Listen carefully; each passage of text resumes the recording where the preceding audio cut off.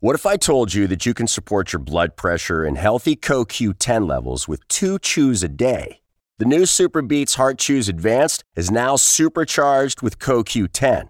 That's like getting CoQ10 for free. Our powerful blend of beetroot, grapeseed extract, and CoQ10 supports your cardiovascular health.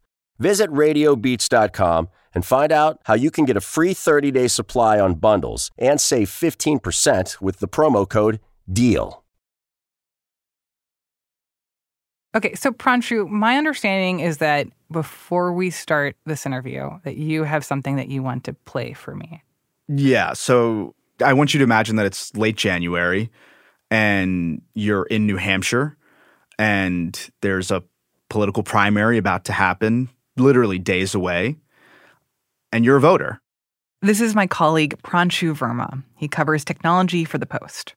You know, you have no idea who you're going to vote for or whether you're going to go vote, but you kind of think that maybe you should. And then you get this call on your cell phone. What a bunch of malarkey. We know the value of voting Democratic when our votes count. It's important that you save your vote for the November election. We'll need your help in electing Democrats up and down the ticket. Voting this Tuesday only enables the Republicans in their quest to elect Donald Trump again. Your vote makes a difference in November, not this Tuesday. If you would like to be removed from future calls, please press 2 now. Wait, so this is a message that was left for voters in New Hampshire, and that's Biden talking, saying to not vote in the primary? Yeah. What? That doesn't make sense. Yeah, because it's not real.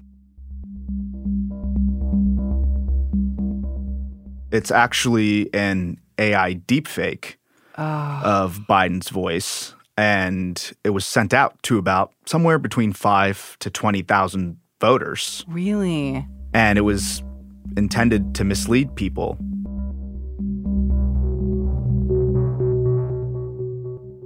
Wait, but it sounds so real. I mean, that sounds like Biden. It does, and you notice, he starts the call saying malarkey, right? A catchphrase of his. Yeah. And it's kind of hard for a normal person to be like, no, this isn't Biden. So you can easily imagine this being used by bad faith actors to suppress votes. As the campaign season heats up, election officials and experts are worried about the way that AI deepfakes are muddying our sense of what is real. And this isn't just happening in the U.S. Just this week, the mayor of London, Sadiq Khan, said that deepfake audio of him making inflammatory remarks almost caused, quote, serious disorder. In elections around the world, we have seen evidence of deepfakes, or what politicians say are deepfakes, messing with voters' heads. From the newsroom of The Washington Post, this is Post Reports. I'm Martine Powers. It's Thursday, February 15th. Today, Pranshu and I talk about the intersection of AI and politics and how politicians are using the threat of deepfakes to undercut our sense of reality. So going back to the Biden example, who was behind that deepfake? Like, where did it come from? So we just recently learned a little more. The New Hampshire Attorney General, a Republican, John Formella, said that it was this Texas company called Life Corp and a man named Walter Monk. And they were behind this AI-generated robocall. Who are they? So we don't know yet who exactly they are. Life Corporation has been under investigation by the federal regulators in the past for deceptive robocalling. And Walter Monk, we're trying to figure out, but there is some reporting to believe has ties to the Republican Party. But what matters is that it took several weeks to figure this out. We talked to an AI deepfake expert, and one of the biggest worries here was if you can't figure out how to stop this in the moment, the damage is done. Our system is just not fully equipped yet to both stop it in the moment or regulate it away so that people don't do it in the future yet. We're still figuring out how to do that. I want to talk a little bit more about the technology side Sure. of this. Do we know, like, what was the either the technology or the AI platform that was used for this ad, or can be used for other similar types of deepfakes? And are people allowed to make fake messages from the president using this technology? So the New Hampshire Attorney General in his investigation did not identify the company that was used to make this deepfake. But we have talked to several analysts who are professional deepfake voice decoders, and they brought it back to a company that we were not surprised to hear the name of, called 11 Labs. And 11 Labs is recently a unicorn. It's a $1.1 billion valuation company, just raised about $80 million a few weeks ago from a fancy venture capital firm called Andreessen Horowitz. And it creates a tool that anyone can use if you pay $5 to upload 30 to 40 seconds of somebody's voice sample, and then you can type in the text box what you want that voice to say, and the technology will make that voice say it. And you just got to click a little box to say that you're not using this for deceptive purposes, and that indemnifies the company for the most part. But as we can see, that doesn't really stop people from doing this. Pranshu, before you go any further, I do need to mention, I just learned shortly before this interview that the audio articles on our website, on WashingtonPost.com, where you can listen to a voice, read an article for you, they're actually made by 11 Labs. So it does seem like this technology is pretty widespread to the extent that we are using them. Yeah, that's not surprising, right? Like, you listen to our articles and they sound real. They definitely sound high quality. So this is a company that's kind of one of the best in the business. Wow. So you mentioned that there are questions around how widely accessible this is, how people who are up to no good can use this technology for deceptive purposes.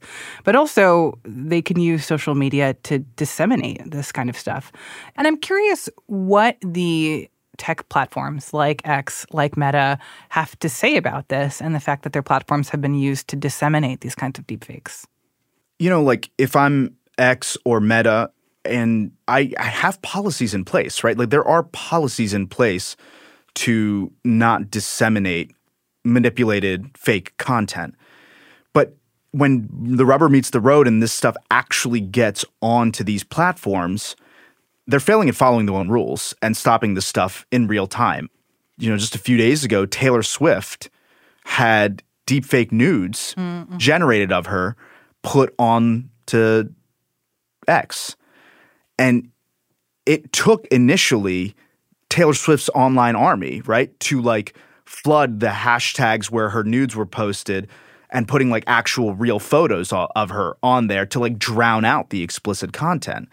That's not how you regulate this type of stuff. And it was Taylor Swift, so it became a news story. And then the tech companies took action. So, in every way, shape, and form, we see that these companies have policies on the books, but it's hard for them to regulate in real time unless it's something that is so massively notable, and then they do. And, there's some reasons for that. And one of the main reasons that a lot of experts point to is that it's bad for business, right? Content that goes viral is good for these platforms. And so what is actually the incentive for you, especially if you have laws that shield social media companies from being liable for the content that's on their platforms? What is the actual incentive to stop content that brings eyeballs?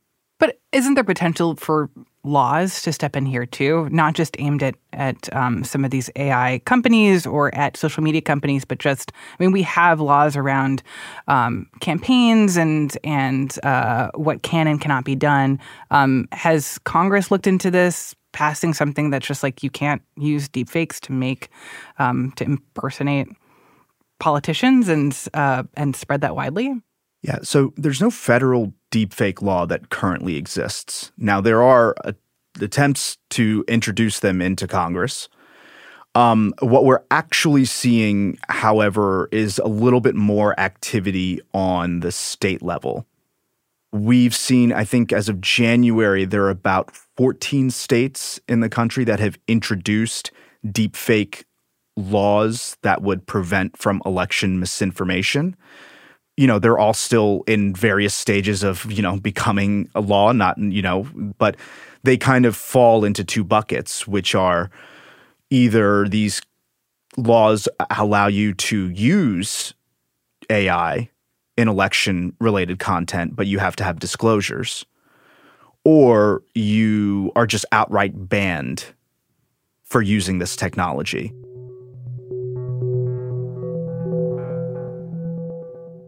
After the break, Pranshu and I talk about how politicians are using the existence of deepfakes to get out of real scandals and gaffes. We'll be right back.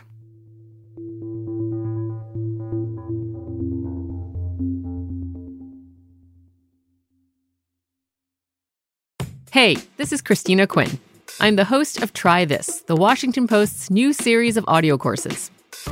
The idea behind Try This is to become better functioning humans without having to comb the internet for countless hours. In our first course, we learned how to sleep better. Now, we're going to learn how to make our friendships stronger. I'll offer expert tips that are doable, and I'll keep it short. So let's do this. Class is in session. Find Try This from the Washington Post wherever you listen.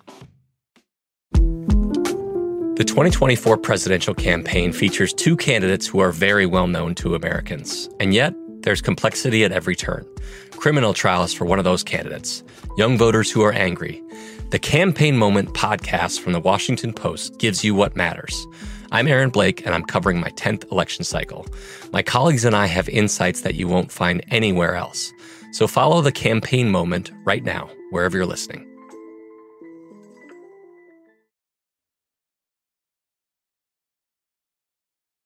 So, Pranshu, based on your reporting, I think it has become clear to me that perhaps we should be worried about how AI is being used in politics, whether we can trust that videos that we're seeing online of candidates or even hearing on the phone, whether that is in fact real. But I also wonder if one of the risks here is almost like the flip side of the scenarios that we've heard so far, where there is something real that happened, something that a politician said or did, but that they can pretend that it was fake or a deep fake or created with AI. Yeah, it's called the liar's dividend.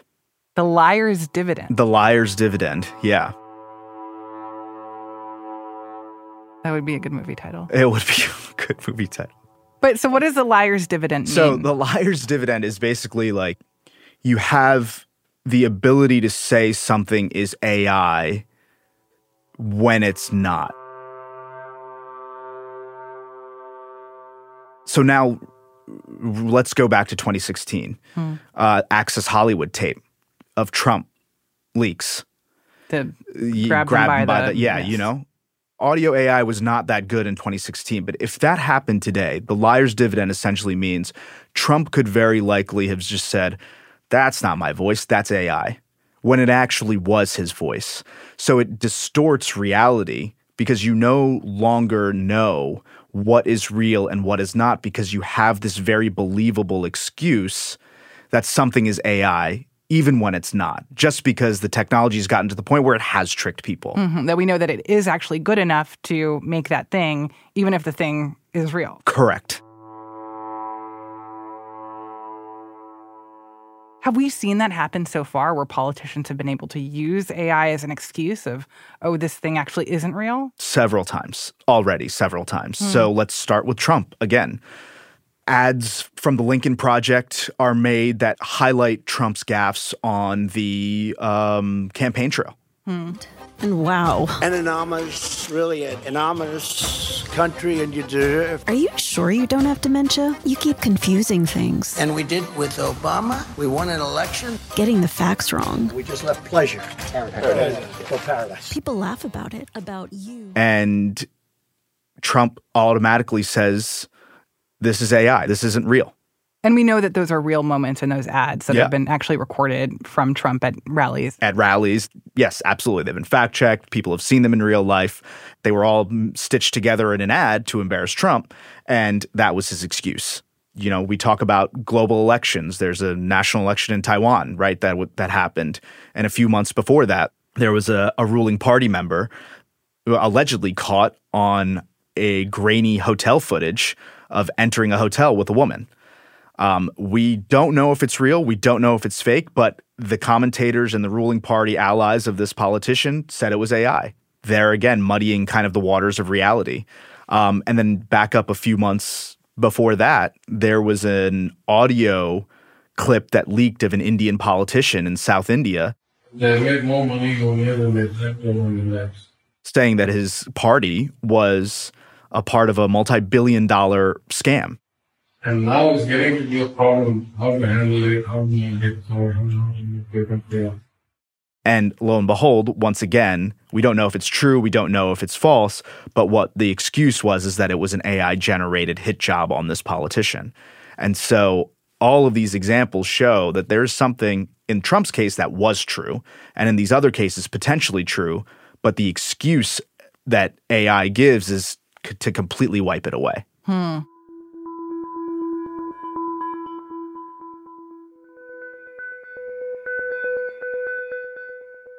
And it's coming at such a dangerous moment, right? Like, this already feels like a time when we no longer share a same truth, you know, that people are having more difficulty understanding facts and what is reality, what is not, and that this muddies that even further, that it really questions the nature of truth and makes it hard to understand what even is true. Yeah, I mean, we were talking to an analyst, and I think she put it very well, where she said that, you know, it destabilizes the concept of truth itself. And if everything could be fake, and if everyone's claiming everything is fake or manipulated in some way, like, what is actual truth? There's really no sense of a shared truth anymore. And what are the potential implications of that? I mean, when you have a democracy and you're debating the merits of somebody's character and positions and public presence, having a shared set of facts is very important. We've already seen how echo chambers on the right and the left as well can perpetuate misinformation and disinformation. And so we already know that there's sometimes not a shared sense of facts. But it used to be that if you saw something and you heard something, that actually meant that that something happened. Now you see something and you hear something and you no longer have the surety that it actually happened, or somebody's preying on your doubts and saying it didn't when it actually did. Is there a way to kind of suss that out? Like, does the technology exist to be able to separate out this is, in fact, a real recording, a real video, real audio versus this is a deep fake? Like, does the AI leave any fingerprints that can be detected? Yeah. So there is an entire movement to watermark, they call it, basically creating a digital fingerprint to prove that something is either AI or real. There's also an entire coalition meant to create a set of code or a provenance of truth embedded in audio and video that would help people understand, or the investigators understand, whether this is real or not quickly. But again, it's also only as good as the technology companies using those things in real time and robustly, and the algorithms not spreading this type of content so quickly like wildfire. And that's kind of the area where we aren't seeing as much action because, to be frank, as experts have told us, some of this stuff is pretty profitable. It drives traffic. It drives content. It drives chaos and division, and that is something that brings eyeballs and brings users to a platform. And I'm curious, like, are there actual clues or things that you can look for to be able to spot a deepfake, just like a regular person experiencing media out in the world? Yeah, you can. It's harder and harder to do, but for images, look carefully at some things that AI is getting better at doing, but not as good at doing, such as replicating your hands. Sometimes you'll see like 6 fingers on somebody's hand, right? Or like, fingers that are super long that just wouldn't be realistic. Oh, no. Right? So like look for that type of stuff, or, just some weird little lack of like, the skin looks just a little too perfect. Again, it's harder, but, there are clues there in images. And for audio, still trust your ears. Like, if there's like a vocal blip, or if there's a voice that makes an error in a word that person normally wouldn't make an error in, be a little bit discerning about how real this actually is. And when your gut kind of tells you, that doesn't sound right, lean into that a little bit and maybe listen to it a little bit more. Don't just automatically accept that this is whatever you say it is, which is dangerous, but, you still want to trust your eyes and ears as much as possible. It's low fashion and old tech, but I think it's still the best kind of thing that we have from like an identification standpoint. I also feel like we need to use this as an opportunity to point out that, like, this is also the importance of trusted news organizations as well, right? That, like, when you see something that might be fake or a thing on a potential voicemail message or a photo online, that cross-referencing that with trusted news sources to see, like, is this actually a thing that Trump did or said? Is this a thing that Biden did or said? That, we have a responsibility to, and I think are carrying out that responsibility to be clear when things are real or fake, and running down the truth and being able to provide that clarity to people who might be coming across these images or these recordings. Yeah, 1,000,000%. Absolutely. Yeah. Trust the news.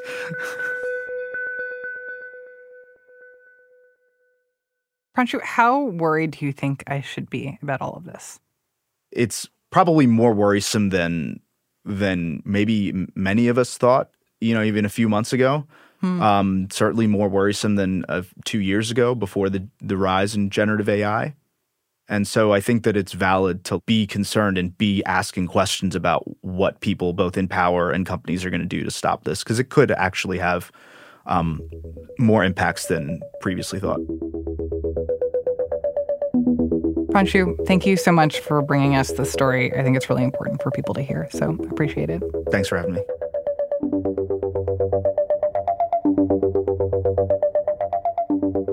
Pranshu Verma is a technology reporter for The Post. So this story clearly had me second-guessing myself on the challenges of separating what's real and what's fake when it comes to AI. But then I took this quiz that was created by our colleagues on the graphics team here at The Post, and it's about breakup texts, like the texts that you get sent when someone's saying they're just not that into you. So what they did is they collected real text messages submitted by Washington Post readers who had either been dumped or been doing some dumping. Then they elicited fake text breakup conversations written by OpenAI's GPT-4. And the challenge was to choose which ones were real and which ones were fake. So I will tell you, of the 9 text conversations that I looked at this quiz, I only got 5 right, which was genuinely shocking to me and probably tells you something about the powers of AI or how oblivious I am when I'm getting dumped. But if you too want to feel shook by your inability to tell whether you're being broken up with by a person or a robot, you should definitely take this quiz. You can find a link in our show notes or at postreports.com. And of course, this is as good a time as any to become a subscriber to The Washington Post. To do that, go to washingtonpost.com/subscribe. That's it for Post Reports. Thanks for listening. Today's show was produced by Bishop Sand. It was mixed by Sean Carter and edited by Maggie Penman. I'm Martine Powers. We'll be back tomorrow with more stories from The Washington Post.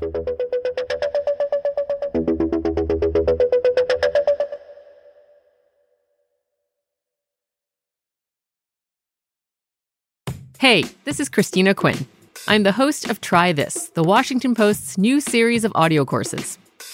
The idea behind Try This is to become better functioning humans without having to comb the internet for countless hours. In our first course, we learned how to sleep better.